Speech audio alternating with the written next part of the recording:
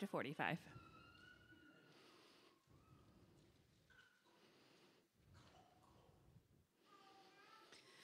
And James and John, the sons of Zebedee, came up to him and said to him, "Teacher, we want you to do for us whatever we ask of you." And he said to them, "What do you want me to do for you?" And they said to him, "Grant us to sit, one at your right hand and one at your left, in your glory." Jesus said to them, "You do not know what you're asking. Are you able to drink the cup that I drink, or to be baptized with the baptism with which I am baptized?" And they said to him, "We are able." And Jesus said to them, "The cup that I drink, you will drink. And with the baptism with which I am baptized, you will be baptized.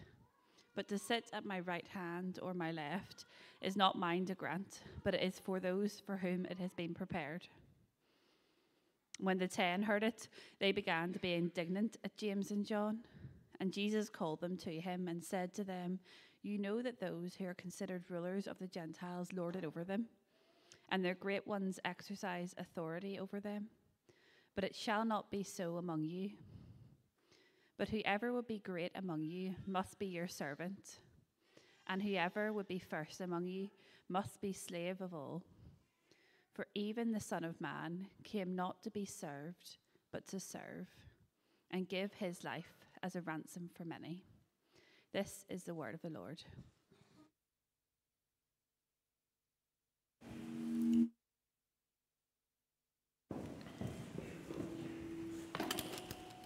Thanks, Fiona.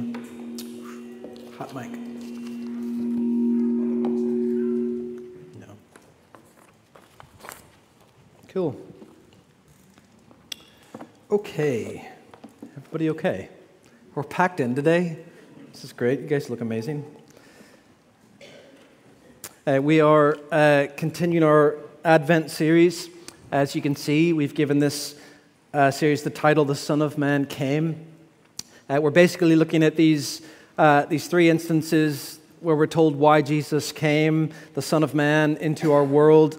So if you don't know by now, the Son of Man, that's a title referring to the Messiah, Jesus. This is God in the flesh. This is the long-promised Savior who would come, be with his people, redeem them from their sins.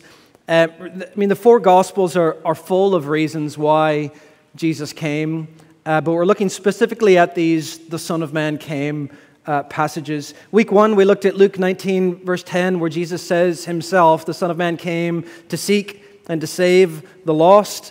So that's his primary reason for coming. It's a rescue mission. It's a search and rescue mission. He's come to seek, to pursue, to search out, and to find those whom he loves and are missing.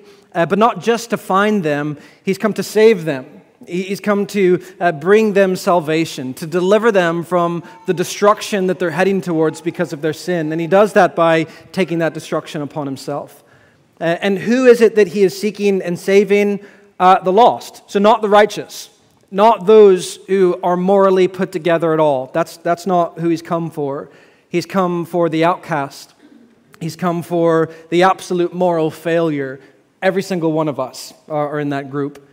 In week 2, we saw not only why he came, but how he comes and pursues the lost, the moral failure. He pursues them. He gets close to them to extend this invitation of grace by eating and drinking. So chapter 7, verse 34 of Luke, through the Gospels, his primary way we see of doing evangelism, of doing discipleship, of befriending sinners, is he does it around a table. The Son of Man comes eating and drinking. He's not afraid of befriending these moral failures. He's not afraid of what it's going to do to his reputation. He's happy to link his identity to prostitutes, like we saw last week. He's happy to link his identity with traitors, like we saw with Zacchaeus, with sinners like you and me. And for these final 2 weeks, we're going to unpack this last Son of Man passages. One verse we're going to take in 2 parts. The verse we're unpacking is Mark chapter 10, verse 45, where Jesus tells his disciples, "The Son of Man came not to be served, but to serve." and to give his life as a ransom for many. And I'm going to take us through the first part of that statement, kind of like put the ball in the tee, and then next week Alan's going to come and drive it all home for us. So let me pray for us, and we'll begin to look at this Son of Man who serves. Lord, we just thank you for not leaving us in the dark. We thank you for not leaving us in our gloom, in our hopelessness. You came close. You came all the way, drew near to us, pursued us to bring us salvation, Lord. Holy Spirit, I pray you'd let us see the gospel again in a clear, fresh way, maybe for the first time for some people. And would you open our hearts? Let us see the gospel again. Let that increase our love for Jesus and change the way we live. We pray that in Jesus' name. Amen. Okay, hopefully you have your Bibles open to Mark chapter 10. Like I said, we're going to unpack that statement that Jesus makes in verse 45. To do that, we're going to need to back up to verse 35 to give the kind of context of in which he says this. So he's having a discussion with his disciples, particularly here with two of his disciples called James and John. James and John come to him with a question, a rather bold question.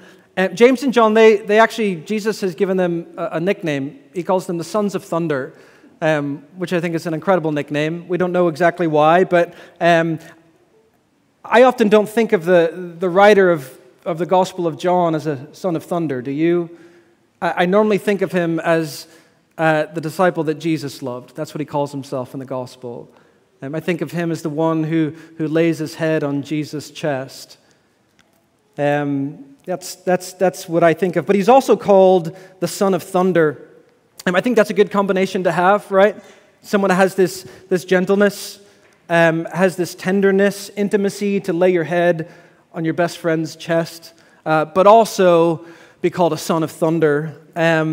So these sons of thunder, which have some like thunder-like qualities, they come to Jesus and they say, Jesus, we want you to do for us whatever we ask of you. I don't know if that's the kind of thunderness coming out there, pretty bold. And Jesus said to them, what do you want me to do for you? And they said to him, grant us that we may sit in your glory, one on your right and one on your left. But Jesus said to them, you do not know what you're asking for. Are you able to drink the cup that I drink, or to be baptized with the baptism which I am baptized? And they said to him, we are able. And Jesus said to them, this cup that I drink, you shall drink, and you shall be baptized with the baptism which I am baptized. But to sit on my right or my left, that's not mine to give, but it's for those for whom it has been prepared. So James and John, they got some things right. Well, they got one thing right, and they pretty much get everything else wrong. But they got one thing right. And what they got right is in verse 37, when they say that Jesus is destined for glory. There's something very ordinary about Jesus, right? Like standing there in front of James and John, this was an ordinary-looking man. He was a man just like them. He got tired just like them. They walked a lot, and he needed a good night's rest just like them. He woke up with bedhead just like them. That's one of the things I love most about the Christmas stories, the ordinariness of Emmanuel. This is God in the flesh, the humanity of Jesus. But James and John got this one thing right about this somewhat ordinary man, that someday, somehow, this man Jesus is going to be in glory. Verse 37, when you are sitting in your glory, Jesus. So someday he will triumph over every power. He will sit on the throne in all glory. They got that right. That's something that everyone in this room should consider and get right. That Jesus, he's not just a great teacher. Jesus is not just an extraordinary moral teacher giving us the right way to live. He's the King of Kings. He is God in the flesh, sent from heaven to be with his people, to redeem them, and he did that. But then he ascended to heaven, and he sits on the right hand of the Father, enthroned in all of glory forever. This is the one who in Isaiah 9 is given a kingdom. He's given this kingdom, and he reigns with all justice and righteousness from this time forth and forevermore. And this kingdom that never ends. That's something that everyone needs to understand and get right. That Jesus is destined for glory. Have you considered that? How often do you consider that? Do you have that right? And here's how you can tell if you have that right or not. If I was to tell you that a certain company's stock is going to skyrocket, like this company on Monday, their stock is going to go through the roof. You would buy that company's stock and none of its competitors, right? There's a war going on. If you were to be listening to the radio and you heard there's a nuclear warhead coming straight for Belfast, and there's this one bunker that you will be safe if you go to that, that's exactly where you would go. You would not go to anyone's house, you would go to that bunker. You wouldn't go to any other building. And if you knew that Jesus is going to reign in glory in the end over every rival, then you would follow Jesus and not any of his rivals. If you knew and believed that one day Jesus will reign over all, and that his is this everlasting kingdom of justice and righteousness, and the evil in this world will be cast out, and his enemies will be put under his feet, and there will be peace for those who follow him, you would follow him. And James and John got that part right. Jesus would take his kingly seat in glory someday and rule the world. Nobody really believes that who isn't following Jesus. Do you have that right? James and John got that right, but they also got some things wrong. They probably didn't understand what the cup and the baptism that Jesus was talking about in verse 38. What's this cup that Jesus is talking about? Verse 38, Jesus asked them, "Are you able to drink the cup that I drink?" What's that cup? We get the answer to that in Mark chapter 14 in the Garden of Gethsemane. This is the night of Jesus' crucifixion. He actually takes James and John and Peter with him into this garden, and he takes them and he goes a little further in. He asks them to watch them, and Jesus falls on his knees and he pleads with the Father. It's this really agonizing moment. He's dripping sweats of blood, and he asks the Father, he pleads with his Father, if there's any other way besides this gruesome crucifixion and this abandonment, would he please take that away? But these are the words he used in Mark 14, verse 36. He says, "Abba, Father, all things are possible for you. Remove this cup from me. Yet not what I will, but what you will." So that's the cup of suffering and death that he was about to endure. And this is the cup, it's the drinking of the pain and the suffering and the death that the Father had given him to drink. So what's he saying to James and John? He's saying, you want glory? You want to sit on my right and my left? Drink my cup. Suffer and die with me. What about the baptism? Are you able to be baptized with the baptism with which I am baptized? I don't think he's talking about his water baptism here. Jesus already did that in the Jordan River. He did that to identify himself with the people of God who will be baptized in the name of the Father, the Son, and the Holy Spirit. That's happened already. So what's this baptism Jesus is referring to? In Luke chapter 12, verse 50, Jesus says this. He says, "I have a baptism to undergo, and how great is my distress until it is accomplished." So what he's talking about there is the exact same thing. He's going to be immersed in suffering.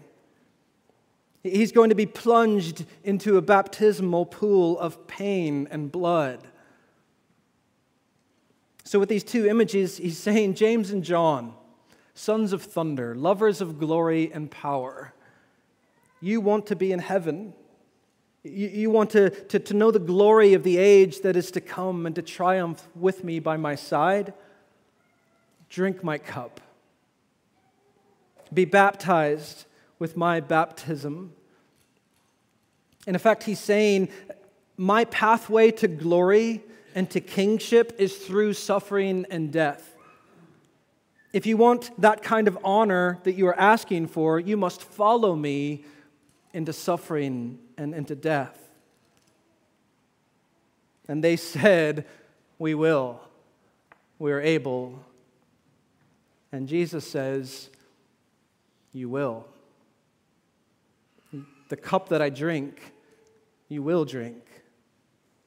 The baptism I am baptized with, you will be baptized. That's the first part of the context. You following me so far? Good. The second part is the other 10 disciples. They get angry at James and John when they heard all of this. Why are they angry? Verse 14 says they began to be indignant with James and John. They weren't angry at James and John because, hey, James and John, that's not what this kingdom's about. You shouldn't be asking those kinds of questions. They're angry because they wanted the exact same thing. They were concerned with the seat of glory. They're indignant because this is what we are after too. Jesus has only one seat on his left, one seat on his right. Where are we going to see it? What about the rest of us? Don't we deserve a seat in glory? And the reason we know that this is the motivation for their anger is because of how Jesus responds to them. He turns and he basically says the exact same thing to them. They needed the same lesson as James and John. Verse 44, they're indignant with James and John, so Jesus calls them all around, and he says in verse 42, you know that those who are recognized as rulers of the Gentiles lord it over them, and the great men exercise authority over them. That's what it looks like to be at the top. In verse 43, but it is not so among you. It is not so among you. Whoever wishes to become great among you shall be your servant. And whoever wishes to be first, that's what James and John are after, shall be the slave of all. He says exactly the same thing that he said to the 2, he says to the 10. He says to the 2, if you want glory, if you want to be great with me by my side, if you want seat number 1 and seat number 2, drink my cup. Prepare for suffering in the service of the world. To the 10, he says, you want to be great? Be a servant. You want the seat of honor and glory? Then be the slave of everybody in the world. What does that mean? To be the slave of all. The next verse, our main text, verse 45, explains what that means. You must be slave of all, for the Son of Man did not come to be served, but to serve, and to give his life as a ransom for many. That last bit's the cup, right? That's the suffering. So again, he's saying to the 10 what he said to the 2. You want glory? Drink my cup. You want to be first? Be a servant who gives his life. That's the context of verse 45. We'll spend the rest of the next 2 weeks essentially unpacking that. Let me be as clearly as I can about this first part. What you have so far, it's part of a call to radical discipleship, right?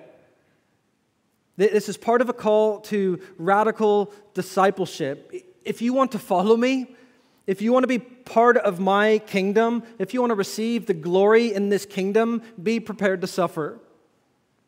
That's the way that I go, and you will follow me the same way. Jesus is not saying, I don't take the hard road while you take the easy road. A lot of people have that theology of suffering. They say, Jesus suffered so that I won't have to suffer. Hey, he paid the penalty of my sin, yes, but he also takes away my hardship, right? The suffering in my life. My life is meant to be good now because I follow Jesus, right? My life is meant to be a little bit easier, at least, because I follow Jesus, right? Wrong. That is not the message of the gospel. That's not even close to what Jesus taught. He said in Matthew chapter 7, verse 14, "The road that leads to life is hard, and few there will be that will find it." He says we walk the same road. He taught in Mark chapter 8, verse 34, "He who would come after me must deny himself and take up his," what? "His cross and follow me." The way to glory is by the path of suffering. Is that your understanding of Christianity? Christianity is not the easy way to heaven. The gospel of Jesus is not, "Hey, here's a free ticket to glory." It's not Jesus saying, "Hey, simply place your faith in me and then it's smooth sailing to heaven." No. The way is hard. It's the way of suffering. It's the way of service. It's the way of the cross if you're going to follow Jesus. And our young church, I think we've always had a pretty good theology of suffering, but I'm more convinced than ever that it's incredibly important for us to get this right. Because look around the room, not a lot of gray hair, a little bit more me. We have a young congregation. We've done far many more weddings than we've done funerals. But that will change. Your young marriages are going to get harder. Some of you are going to lose jobs. And that's just the suffering that's going to come because of life, right? Put on top of that the suffering that you will endure because you are a follower of Jesus. The way of Jesus, it's not the easy road, it's hard. Drink my cup. Some of you are thinking, well, Merry Christmas, John. Oh, I thought this was good news. Christmas is good news, right? Hang in there, because included in this passage is the best news. The reason this is such good news is because in this passage, we don't just get a demand from Jesus. We also get the gospel. Don't just stop at the demand. This radical call to discipleship, this call to come and drink the cup of suffering and service. You must continue to the gospel. And that's exactly what verse 45 does for us. Verse 45, it's vastly more than just an example for the way of life in God's kingdom. I think I've always read it as that. Here's the example of the way of Jesus. It is that. Okay, it is Jesus giving us, being for us, the example of how to suffer and to serve. Okay, and there's plenty other passages in the gospel that do that for us too. John 13, right? Jesus takes up the role of the servant for his disciples. He washes their feet. He is this example of this way of life, certainly. This is what it means to follow me. This is what it looks like to be one of my disciples. This is Christianity. But verse 45 is so much more than just an example. It's not just a demand, it's the gospel. It's not just a demand, it's also a promise. What does verse 45 say? For the Son of Man came not to be served. Did you hear that? This radical call to discipleship. This call to drink the cup of suffering and service. This call, as we looked at last week, to radically generous hospitality. To open up your homes in service to others. To not view your life as your own anymore. To not view your stuff, your home, as your own anymore. but to lay down your life to the point that it hurts, to the point that it costs you something, to the point possibly of dying. Listen to me. That call to radical discipleship, that call to serve, that call is not a call to serve Jesus, but it's a call to be served by Jesus as we serve others and to be ransomed by Him from death. Let me say it again. This is not a call to serve Jesus, but a call to be served by Jesus as we serve others and to be ransomed by Him from death. The Son of Man came not to be served. In all of your serving of the marginalized, of the outcast, of the lost, of the sinner, Jesus says, you may not serve me. Anyone feel uncomfortable yet? You feel a little weird? That's what the gospel does. Because this is actually starting to sound more like the gospel, doesn't it? This sounds more like Christmas to me. This sounds more like an incredible gift. Because when it comes to getting to heaven, when it comes to getting to glory, the whole world thinks about serving God. Serve God as a way to earn His favor. How can we work for Him? How can we get Him on our side? And Jesus says, look, I've given you a call to discipleship that is so incredibly difficult that if you think of it in terms of earning my favor, you are doomed. You will never make it.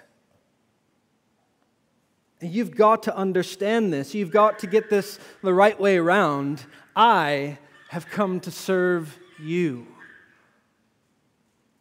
That's Christmas. I'm coming to serve you. One pastor said the gospel is not a help wanted sign. It's a help available sign. And Jesus is saying, do you think you can drink my cup without my help? Do you think you can be baptized with my baptism? Do you know what it costs to be a Christian? Do you think you can live out this radical call of discipleship? Do you think you can serve the world in this way? Opening your homes, not just to people you enjoy being with, but those who wind you up. Those who you'd rather not eat with. Those people who are constantly taking and never giving back. Jesus is asking, can you keep doing that until I come again without my help? Without me serving you? No. What other scripture does this sound like? Jesus says something, several other places, but somewhere else that's familiar to us that completely reinforces this. Turn in your Bibles to John 15.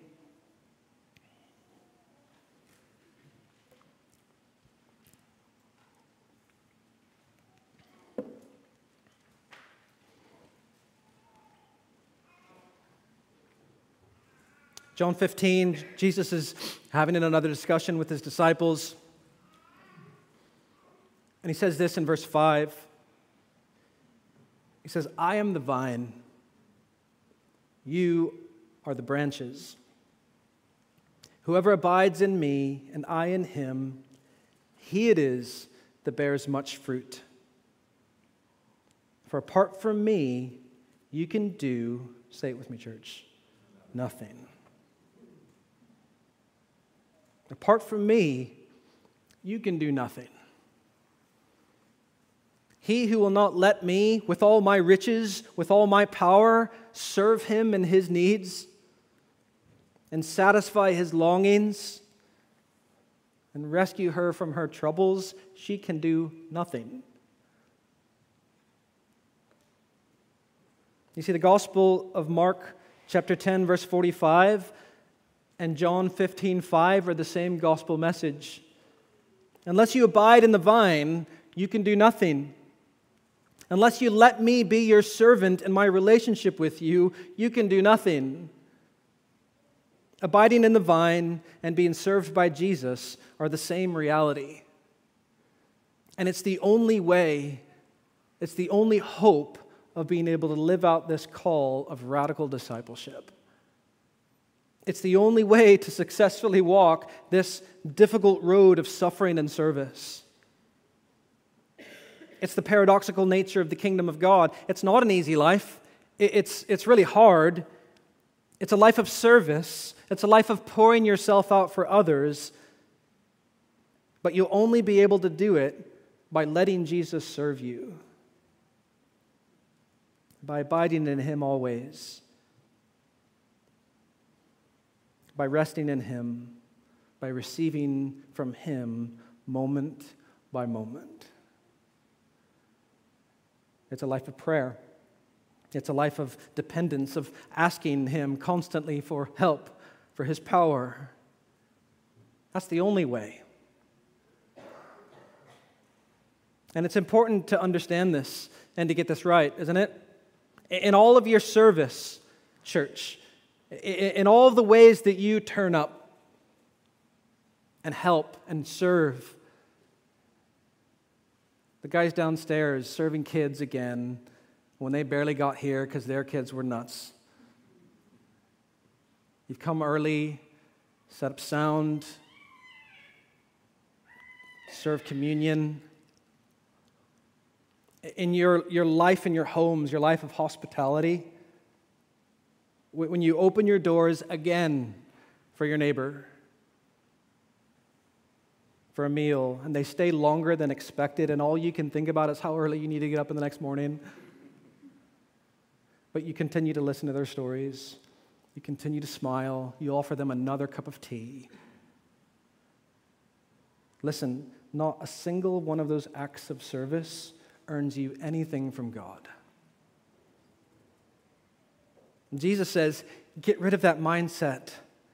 I'm coming here as a God servant, the one who is not served but serves, which is exactly what he says in Acts 17:25 says. God is not served by human hands as though he needed anything, since he himself gives all mankind life and breath and everything. This is the glorious message of the gospel, isn't it? This is the glorious message of Christmas. This is the very opposite message that every religious leader has ever brought to the world. This is not just another teacher with some rules to live by, gathering some radical disciples to live the way that he lives and to stir up a revolution. This is a man, much more than a man, a God-man, telling his disciples that he comes into the world to serve them. He does not want them to serve him. He will lay down his life for them so that they can be ransomed from sin and death. This is unheard of. Yes, the way of Jesus is difficult. It will involve hardship. It involves sacrifice. It's not a comfortable way of life. Hear him say that to his disciples in Mark chapter 10. But don't mistake what he says in verse 45. He's not simply saying, see, serve the way that I serve. No, this is the Son of Man serving me, ransoming me from my sin and my death, refusing to be served by me, insisting on being the servant and the Savior of my life. Isn't that incredible? What a Savior is this? If the way to glory is by the path of suffering, what hope does he give me in this drinking this cup of service and sacrifice? It will not be by us trying hard enough. It will be by letting him serve us and give us exactly what we need to remain faithful on this hard road to glory. To put it all together, okay? What we're doing in this Advent series is we're looking at the reasons the Son of Man came into the world. And Jesus is saying, Christmas means the Son of Man comes, and when he comes, he demands something, but he also promises something. Okay? So he's God in the flesh. He comes with some demands. He demands your life. All of it. He demands that you take on this lifestyle of self-sacrifice for the sake of others. That's Luke 14:33. Anyone who does not renounce all that he has cannot be my disciple. That's pretty clear. But what does that mean? It means in order to be a disciple of Jesus, you cannot hold on to anything tighter than you hold on to Jesus. You cannot love and value anything more than Jesus. It means that your life is no longer your own. It's no longer centered on serving yourself. It's now for serving others. He demands your entire life. That's hard, isn't it? If you're being honest, the answer is yes, it's incredibly hard. I don't know if I can do that. In fact, it's impossible. And that's exactly what Jesus says to his disciples before this. In Mark 10:27, they ask him, "Who then can be saved?" And he said, "Well, with men it is impossible, but not with God. For all things are possible with God." It's impossible to drink the cup of suffering. It's impossible to become everybody's servant unless, that's what verse 45 is. It's this great unless the Son of Man is serving you day and night. John Piper says Mark 10:45 is what turns Christianity into gospel. If Christianity were only a great and radical teacher if Christianity were only a great and radical teacher calling for the sacrificial obedience of radical disciples, it would not be good news. It would just be another ideology, another philosophy, another moral improvement program. If Christmas only meant that a man appeared on the scene of history to call others to be servants, it would not be good news. Right? Deep down, we all know intuitively that we should be loving and serving and sacrificing, right? Rather than boasting and seeking status in the world, lording it over all of others. Ask anybody in the world and they'll tell you, yeah, you should be doing this instead of this. Like, we don't need a Messiah to tell us that. What we need is salvation from guilt, death, and hell. What we need is power to drink the cup of suffering in the path of service. We don't need another religious leader simply saying, "Follow me." What we need is someone who can forgive our sins and ransom us from guilt and death and the wrath of God, and who can give us a new life with the power to die for each other in the service of love. That's what Christmas is all about. That's what Mark 10:45 is all about.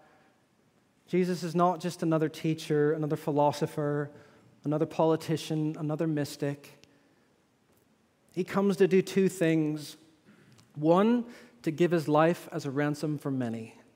Alan's going to unpack that next week. And he comes, secondly, to serve his disciples.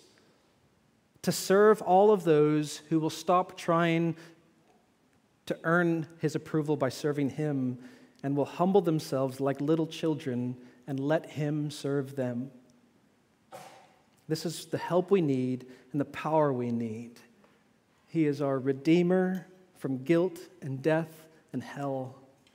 He is our helper day in and day out as he serves us by the power of the Holy Spirit. And we dedicated those two babies this morning. And if they were able to speak and they said, "Listen, parents, let me serve you," you know what would happen? They would die. They need their parents to serve them, to give them what they need. And Jesus is saying, be like those children. Just rest in me. Let me serve you. Let me care for you. Let me give you exactly what you need. I'll give you the power to help you serve others. I'll help you to walk this path of suffering and service. That's Psalm 23, isn't it? You will walk through the valley of the shadow of death, but I'll be there by your side, comforting you, preparing a feast in the presence of your enemies, following you home with goodness and mercy. I'll serve you. It's nearly Christmas. Would you open your heart and receive the best Christmas present imaginable, which is Jesus giving himself to die for you and to serve you for all of eternity? Receive that. Turn away from self-help. Turn away from sin and rest in him. Would you stand with me and we'll pray?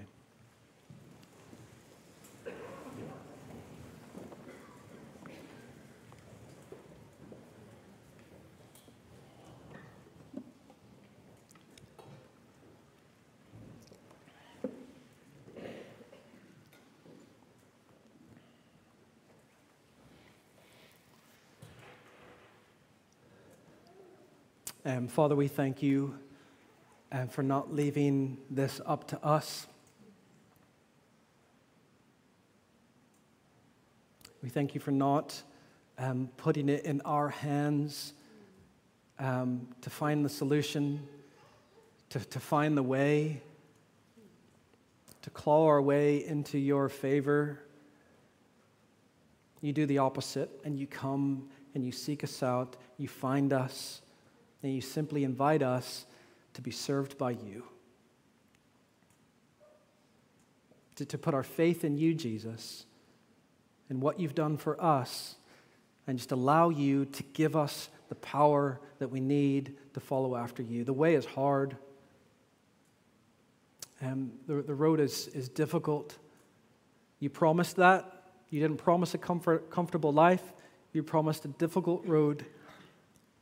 But you also promised you're going to help us with everything that we need. Lord, may we be a church, may we be a children of God, this family who depend wholly on you. Coming to you in prayer moment by moment, abiding in you moment by moment. Coming to you for help in our time of need. Lord, I pray for those who have never even heard that offer of grace. Lord, may they have open eyes, soft hearts. That receiving grace is really difficult because it's humiliating. It takes acknowledging that I can do nothing but accept your help, accept your grace. In our culture, we don't like being the charity. We like giving to charity. We don't like being the charity. Would you humble hearts this morning, Lord? Or may those who maybe have never received that gift of grace, that gift of help, receive that this morning. I pray all this in Jesus' name. Amen.